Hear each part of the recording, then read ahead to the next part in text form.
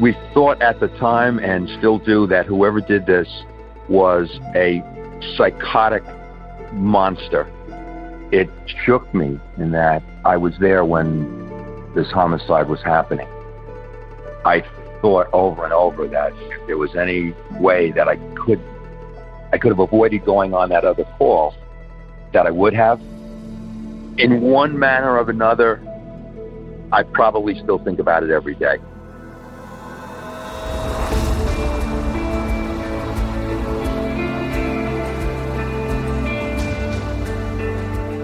I'm Scott Weinberger, investigative journalist and former deputy sheriff. I'm Anna-Sigga Nicolazzi, former New York City homicide prosecutor and host of Investigation Discovery's True Conviction. And this is Anatomy of Murder. Today, we'd like to introduce you to Randy Chucko, who was a detective who climbed the ranks all the way up to chief of police in Washington Township, New Jersey. But the case we're talking about today didn't happen when he was a detective or even when he was chief. It was from when he was a patrol officer. And it's that one case that he'll never forget. Police officers want to make it seem like nothing is going to affect them, that they just go to work and do their job and nothing is brought home. It really isn't the case, not with most police officers anyway. I think many of us who work in the justice system have that one homicide case that impacts you so deeply that it actually haunts you. It could be because of the way that the family was destroyed in the murder's wake. It could be because of who the victim was. And sometimes it's because you have a regret that you didn't do even more. And for Randy, that case takes us back 45 years ago to New Milford, New Jersey, not too far from New York City. It is a bedroom community. Many of our residents commuted there, and very, very little business, no industrial areas, very, very safe place to live. Our story begins with a few boys exploring in the woods near Pine Lake Swim Club in Washington Township. While they were in the woods looking for bottle, and they came upon what they thought was an injured woman lying on her back in the woods. She was naked, her clothes were near her feet, and when they ran for help, we eventually got there and determined that she had been murdered. The woman was 20-year-old Kim Montalero. She had gone to school at Immaculate Heart Academy. At the time, she was home on break, attending college at the University of Rhode Island, where she was studying law. She was a good student. Principal spoke very highly of her. She had a great relationship with her parents. She had a great relationship with her brother, Paul. She came from a family of two. Her parents were raising both her and her younger brother, Paul, and by all accounts, she and her family were very close. She sounded like the perfect daughter, the perfect sister. She was aiming to graduate early from college. Just no one had a bad word to say about Kim.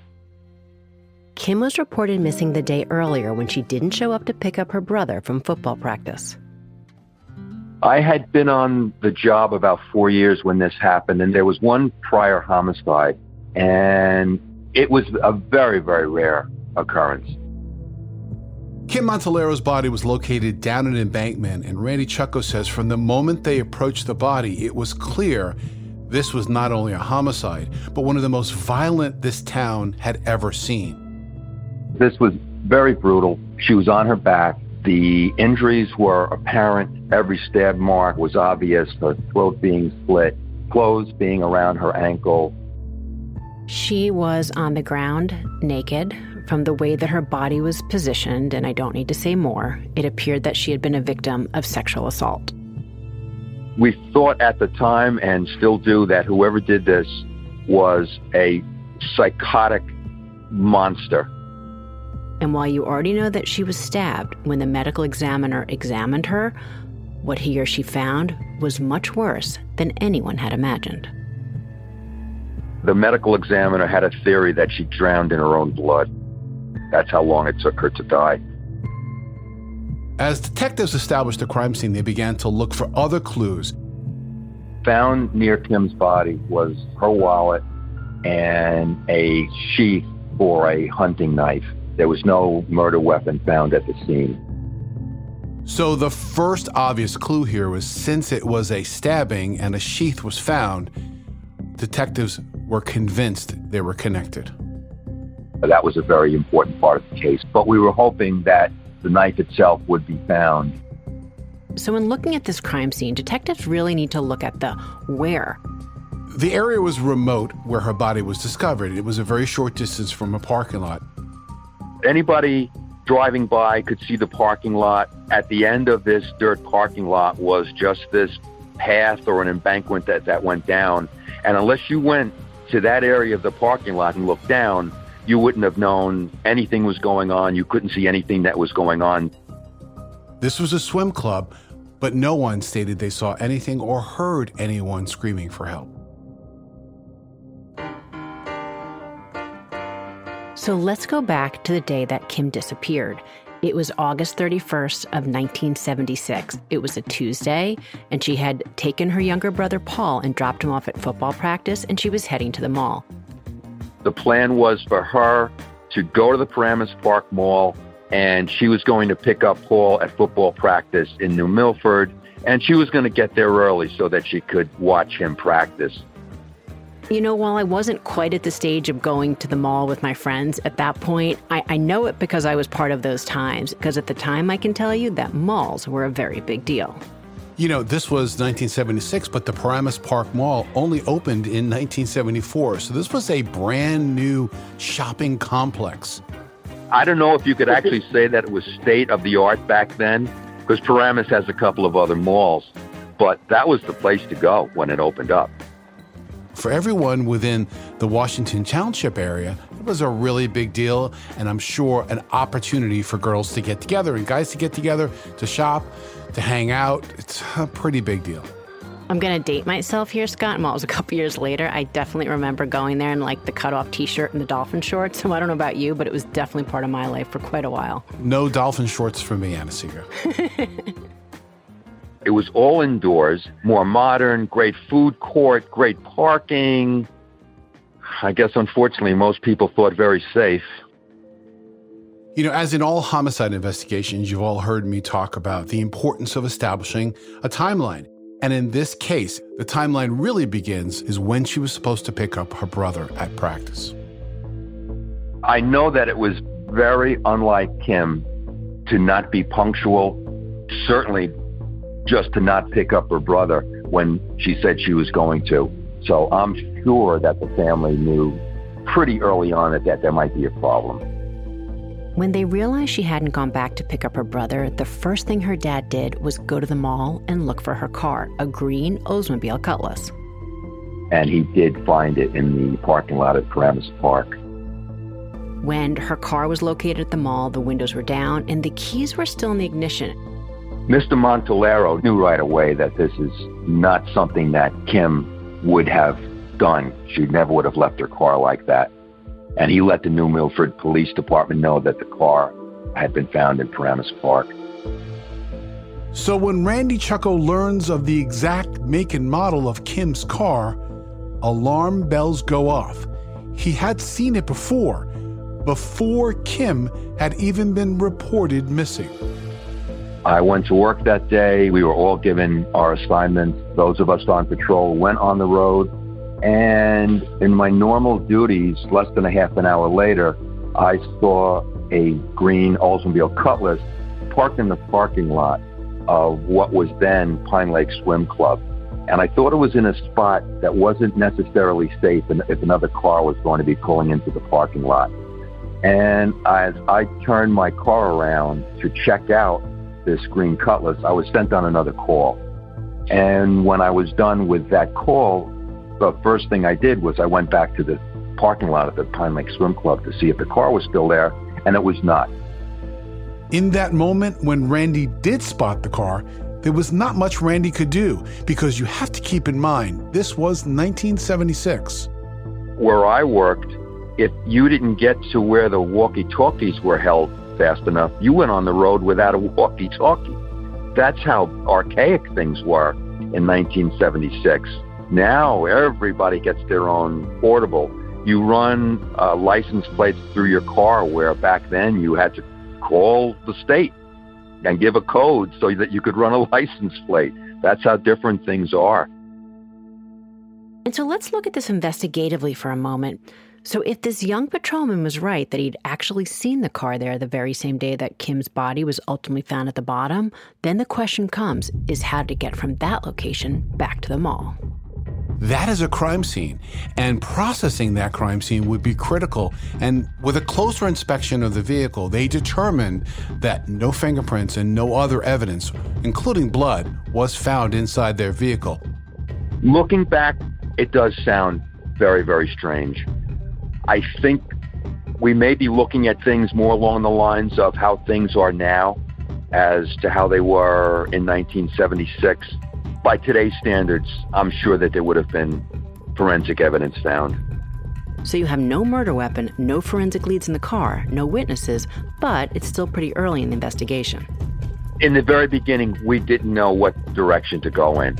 Homicides that happen without people in the inner circle are so hard to put together. So investigators turned their attention to the mall. And so as soon as the detective learned that that's where Kim had last been before she went missing, of course within hours they were there canvassing, looking for anyone that might give them any information about what led her to leave that mall. And while unlike today, the shopping areas and parking lots are highly covered by surveillance cameras, police set out looking for witnesses. Knowing that Kim had been at Paramus Park, detectives were sent to do a canvass of the mall. And when police begin to canvass the area, they find a couple of girls who say the day prior, which is the day she went missing, they noticed something very odd in the parking lot.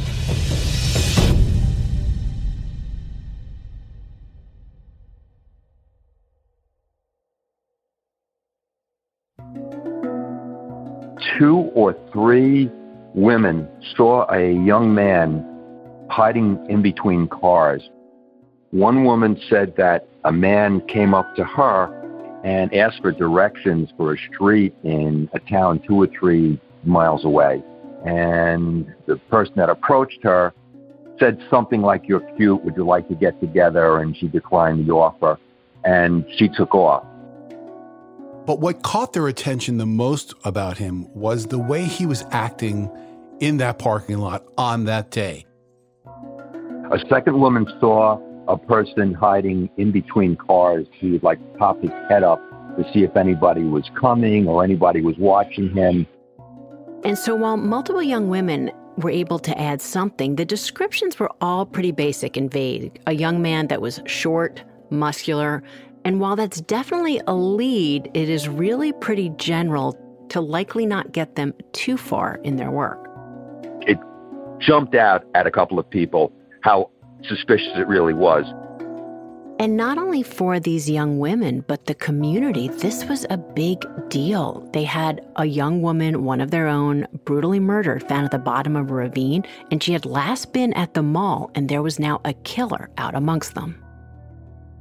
Between how brutal it was, how rare it was for a violent crime to happen really in any section of northern Bergen County, made it a real big deal in that area. While I have lived in New York City for most of my adult life, I grew up in a small town, something similar to Washington Township. Murder was not common. In fact, it rarely occurred. And the one time that it happened in my community, I remember the community was up in arms and couldn't wrap their head around it, and things changed dramatically for a while. People were very, very nervous. I think a lot of people were almost afraid to see their kids, their daughters, go back to school. People were locking their doors more, calling in more suspicious incidents, encouraging their kids not to stray far from home. I think for a while back then, there was even a push for their kids not to go to the malls that much. It was really, really unusual at the time, and people in northern Bergen County knew it. Crime statistics in densely populated cities almost always outnumber rural areas, and often Staffing or ratio of police officers reflect that number. And when you live in a city which has a high murder rate, people who live there tend to get numb to these splashy headlines until the next one comes along. So there's a definite mentality between small town crime and big city crime. The times really factor into the investigation here quite a bit, because if it was today, obviously they're looking for security footage, they're looking at forensics, DNA, none of which was really available back then. So after they've done their canvases, where left to go? I mean, we're talking about good old-fashioned gumshoe work. So the thing that they know they still have out there is the knife associated with that sheath. We continue to look for the knife. And the first couple of searches for the knife near where Kim's body was found was unsuccessful. Now, one technique often used by detectives, especially in remote settings, is to try to determine the ROE, or route of egress, from the crime. What path did they take to leave? So you walk it yourself again and again, and you do it in daylight, or if the timeline suggests the crime occurred at night, you do it then. And for Randy Chucko and others to solve this case, that's exactly what they did. If the killer didn't leave with the knife, where would they discard it? There was a pond not connected to the actual swim club that was filled with water at the time of the crime. And detectives and search teams went out several times after that to look to see if the knife could be found.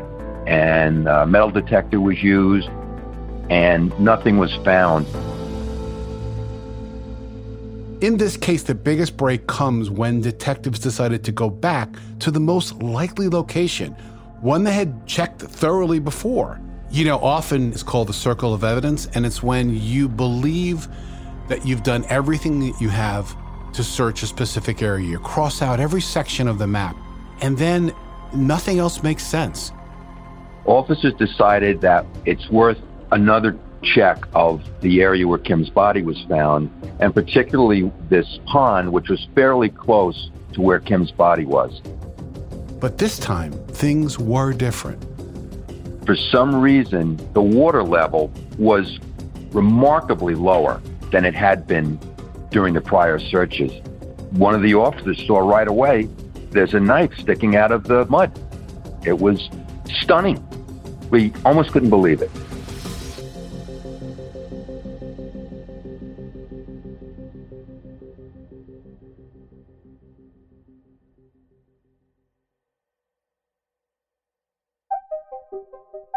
If you go to the website, anatomyofmurder.com, you can actually look at a photograph of the knife as the police found it. The handle must have been heavier than the blade, and that's what landed in the muck of this pond. And when the water lowered for some reason, this curved hunting knife was very, very obvious. Scott, you and I have both seen this before, and I think from the outside, people start to turn their head when they hear that an area has been searched more than once and that it's later that something of significance is found. And, you know, I have found so many times that it really is just you see things differently. There's a case that I remember trying, and I don't even remember what the specific piece was, but I was staring at photographs of the crime scene right before we went into court, and there was a little something up on a shelf which proved pivotal in the end. And even though investigators had been there multiple times, it just had escaped their attention. And I see this as nothing different than, you know, try, and try again. And they were fortunate on that third try. And just imagine, within a few days of the prior search, you're walking up and you see the point of a knife sticking up out of the water. I mean, if that's not a sign to solve this case, I don't know what is. It was bagged, saved for evidence, checked for fingerprints. Lying at the bottom of a pond likely would degrade most chances to get any fingerprints, and here's why. Natural fingerprint residue is normally lifted or collected, and it's composed of a mixture of several different substances. But here's the important one. 99% of a fingerprint is made of water, and the remaining parts consist of a small amount of organic and inorganic materials. So while the item in this case is immersed in water, the fingerprint begins to essentially just break apart. The patterns, arches, and loops really become unidentified at that point. With no forensic leads, detectives really had to rely on good old-fashioned police work. when the knife is found, decision was made to find out how many stores would sell a knife like this. And this is not easy. If the killer had purchased the knife from out of town, then that store could be anywhere. What if the killer was given the knife or had been purchased a long time before? And even if you could track down the store, it's not like there are computerized receipts like you have today. The likelihood of trying to find the exact store and find a record of the purchase is like a needle in a haystack. I agree, it's a long shot, but at this point, detectives really have no other options. This long shot is their best shot and, frankly, only shot. Detectives at the time had the right idea to go to all of them in the area. One in particular was in Westwood, 1 town over from where Washington Township is. They showed this knife to the owner of a sporting goods store in Westwood, and he described it as a knife he believed he sold to a young boy several days before, and he thought that the young boy was from Rivervale, a town that's adjacent to Westwood. And how did they describe this young man, this purchaser of the knife? That he was unique looking. Pretty distinctive. Short. Very muscular. Fairly long hair. And homemade tattoos. You know, Anna-Sigga, that's a fairly good amount of information, especially the tattoo part, because, you know, to disguise themselves, people can cut their hair, they can color it different, but for the most part, getting rid of tattoos is pretty difficult. And it's certainly not a quick process if someone wants to try. But, you know, now they're getting specific. They really only had this guy in the parking lot described as short and muscular, but now you have a hair length, you have tattoos. I mean, now they're getting somewhere that hopefully this can lead to an identification. One of the detectives in Rivervale thought right away that it sounded like Christopher Righetti. So the question is, who is Christopher Righetti? And police would learn he was 16 years old. He was a hulking 200 pounds. He went to a local high school, and he really matched the description, and police were already familiar with him because he had a record. He had been charged at least one other time with an assault on a young woman who had been charged previously as a juvenile. Well, I don't want to talk about any conviction or that case itself because juvenile records, as far as the criminal justice system is concerned, are sealed, and with good reason. We can talk about the underlying crime, which has already been published in public reports. And that was Christopher Righetti had served 13 months for rape, and that he had attempted to rape someone else shortly after his release. I mean, at this point, they've built a fairly good circumstantial case. Yes, we don't have a lot of forensics here, but, you know, things are looking like Christopher Righetti, the ID, is becoming pretty solid. Is this something, as I always ask you, Anna-Sigga, you'd walk into court with? If they're able to go and have him identified for the crime, in this case, whether it's by people at the mall or other ways, yes, he's sounding like it, but I need to have him positively identified as the culprit here. And I mean, clearly the next step would be to see if Righetti's willing to talk to them, to see if he's willing to say if he was there or deny all of the allegations. When they get Righetti back to the precinct, he has quite a story to tell. He admitted that he had been in Paramus Park. He admitted that he was there on his moped. That's how he got back and forth from the Paramus Park Mall. Denying any knowledge of any assault, any crime that happened in Washington Township. He said that he had been with a couple of friends, nowhere near where the crime scene was.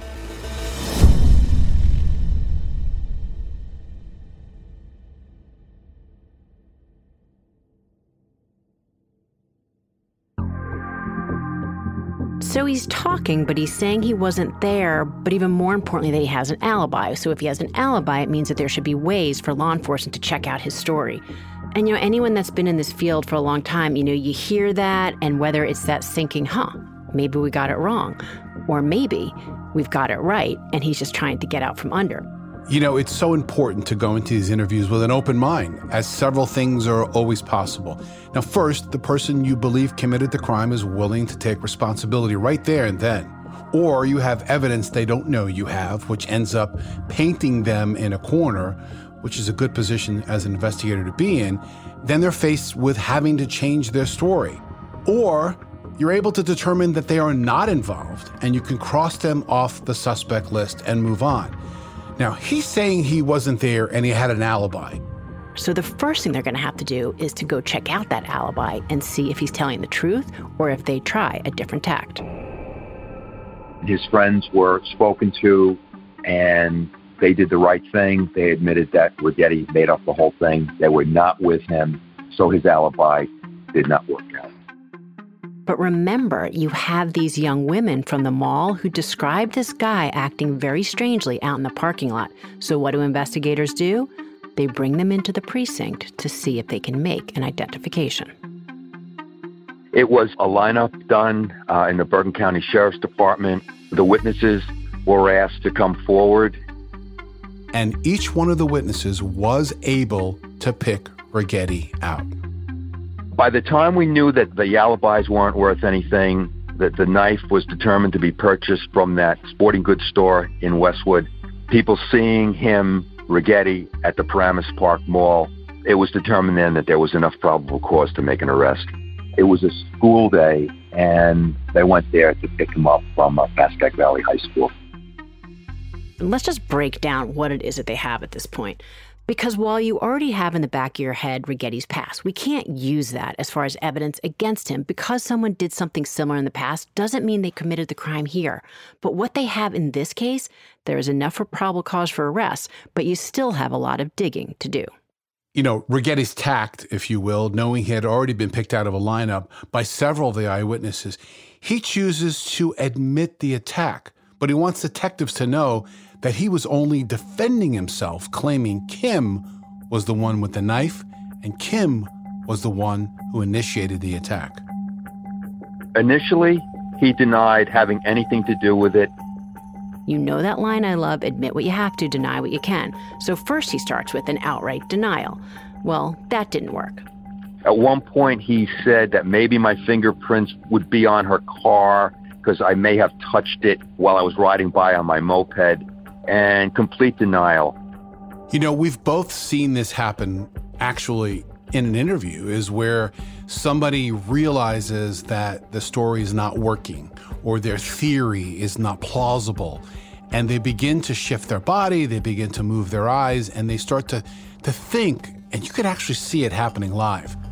And after being interviewed another time, again, he told detectives that he did pick her up at the mall. There was a consensual ride to Washington Township. And then he says, well, wait a second. I know that she's found at the bottom of this ravine, and they might be able to place me as the owner of that knife. So now he comes up with this ridiculous story. Regarding the attack on Kim, towards the end of the interview, he actually made his comment that he did it in self-defense, that Kim used the knife against him. Wait, what? This young woman who goes to the mall while she's waiting to pick her young brother up from football practice now has this random guy with her and she's using a knife on him. I mean, in and of itself, based on everything else we know, sounds ridiculous. In this case, we all know that self-defense situations absolutely happen. There are a lot of cases where there are valid self-defense claims. But to me, this is clearly not one of them. Right, and to Patrolman Chucko, he certainly thought the same thing. There's something extremely wrong with Christopher Righetti. The fact that he would even come up with such a ridiculous story that Kim attacked him was just absolutely absurd. It remains absurd to this day. And so the shifting of his story and the way that he is weaving in what he's saying, I look as great evidence against him in the courtroom. One of the seasoned detectives from the Bergen County Prosecutor's Office said that he worked every homicide in Bergen County for years, and he never saw somebody as cold-blooded as Chris Righetti. And there's still an additional piece of evidence that suggests this wasn't a self-defense situation. With Righetti claiming self-defense, detectives already had a solid statement from the store owner who sold Righetti a knife, now believed to be the murder weapon. But could they place it in his hands, independent of his statement? Righetti had a friend who worked at the mall. He met this young lady where she worked, and they spoke for a couple of minutes. And for some reason, she needed help cutting a piece of yarn in the place that she was working. And she told us at the time that she asked Chris Righetti, could you cut this yarn for me? Because I knew he always carried a knife. And he reached behind himself and he pulled out what looked like a hunting knife to this girl and cut the piece of yarn and then put it back. You know, and if you're saying, well, wait a second, he already is claiming self-defense, so what's the big deal if we can put him with the knife? But here's why. You know, when you have one piece of evidence against someone, the more pieces you have corroborating that, it really goes to hopefully the truth of the matter. So you have the owner of the store that can place Righetti by his identification as having purchased the knife. But now that is further corroborated by the young woman in the mall who says he was actually had the knife with him that day, that he was using it. So now you take those two things, and while maybe you say, is one mistaken or one unreliable, but not the two, when neither of them have anything to gain. So when you take that to his ridiculous story about self-defense, I mean, did Kim Montalero take the knife from him for some unknown reason and randomly decide to stab him? Well, that makes no sense. And again, remember, these type of crimes are very, very rare. Usually when you have these stabbings, people know one another. So when you have something like this, unfortunately, it's usually pre-planned with a ulterior motivation. And remember, Kim Montalero was sexually assaulted. In continuing to build a case against Righetti, detectives uncover a statement he had made to another inmate while he was serving a 13-month stretch in a juvenile detention facility. And that statement could point to a motive in the murder of Kim Montalero. He told another boy that he was incarcerated with that the only mistake he made was leaving a witness. And he told this other boy that he'll never leave another witness. And that one line makes the crime all the more chilling because the sexual assault is horrific enough. But then hearing the statement made that he would never leave another witness, that means that the murder itself was also pre-planned. And that's how prosecutors walked into the courtroom. And they tried him for the murder and sexual assault of Kim Montalero. And while the defense doesn't have to put on a defense, they claimed self-defense using the statements Righetti had already made to the police. And when it was time for the jury to weigh it all and make their decision was very clear. And the jury did render their verdict guilty, the sentence life with the possibility of parole. I do remember being extremely relieved when we got the news that he was convicted. And during my conversation with Randy Chucko, I had asked him, what was his theory behind this homicide? My theory is, and I believe it would be the theory of most of the seasoned officers at the time, was that Righetti approached her, probably brandished the knife, forced her into her own car. She was forced to drive to the Pine Lake Swim Club, park the car. She was forced into the woods, probably with him still showing the knife. What happened after that was this sexual assault and this horrible attack with knife.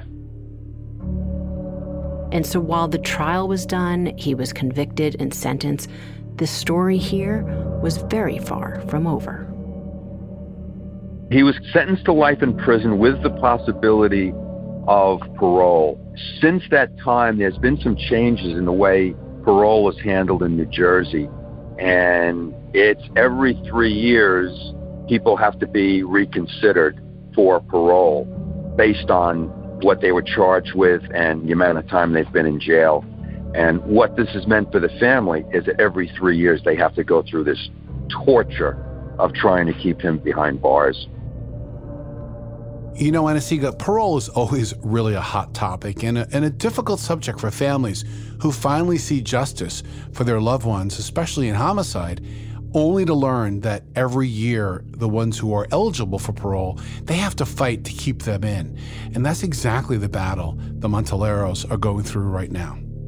And while the Montalero family is forced to face this case every 3 years, just as far as parole for Christopher Righetti is concerned, Randy Chucko too thinks about this case over and over since the day it occurred. When I first realized that it was Kim's car that I saw, it shook me in that I was there when this homicide was happening. And it was distressing, to say the least. And I thought over and over that if there was any way that I could have avoided going on that other call, that I would have. Of course, I wish that I had not gone on the other call, but that's not the way things were done 45 years ago. When you were told to do something, you did it. And it was very difficult for me. In one manner or another, I probably still think about it every day, about what could have happened if circumstances were a little different. But no, I think about it all the time. In 2016, Randy Chucko retired from the Washington Township Police Department as its chief of police, a decorated career to say the least. I always wanted to impress upon the younger people, even new supervisors, take something as far as you can. Don't just take it at face value. If you knock on a door twice and nobody comes to the door, maybe go to the back door, for a quick example. If there's a suspicious car, take a little bit of a further look. Is the car warm? Is the trunk loose? Is there anything in disarray inside it? Take it as far as you can. And it's something I think I took to the end of my career. Before Kim's father passed away in 2015, he made his wife and Kim's brother Paul promise that they would not let Kim's death and the fight to keep Righetti in jail to consume their lives as well. And if they did, Righetti would have taken 4 lives instead of the one he had already taken. I spoke to Paul just a few days ago. His mom passed away shortly after his dad, and he is determined to keep up the fight for them and for Kim. And that is the thing that I am going to end with here. Every 3 years, Kim Montallero's family, wherever they are, needs to stop and relive this because they need to present to the parole board why it is they want to make sure Christopher Righetti is never released. And is the type of thing that I have seen so often, too often, over the years doing this type of work. There are lots of mechanisms in place to make sure that a defendant's rights are upheld, and for very, very good reason. But here, what about the victim and their family? And I sometimes wonder who is thinking about what some of these rules and regulations do to them. And for the Montallero family have to relive this every 3 years, to me, that's wrong.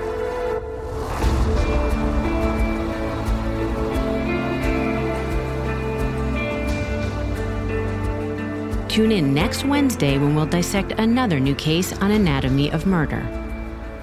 Anatomy of Murder is an Audio Chuck original, a Weinberger Media and Forsetti Media production. Sumit David is executive producer.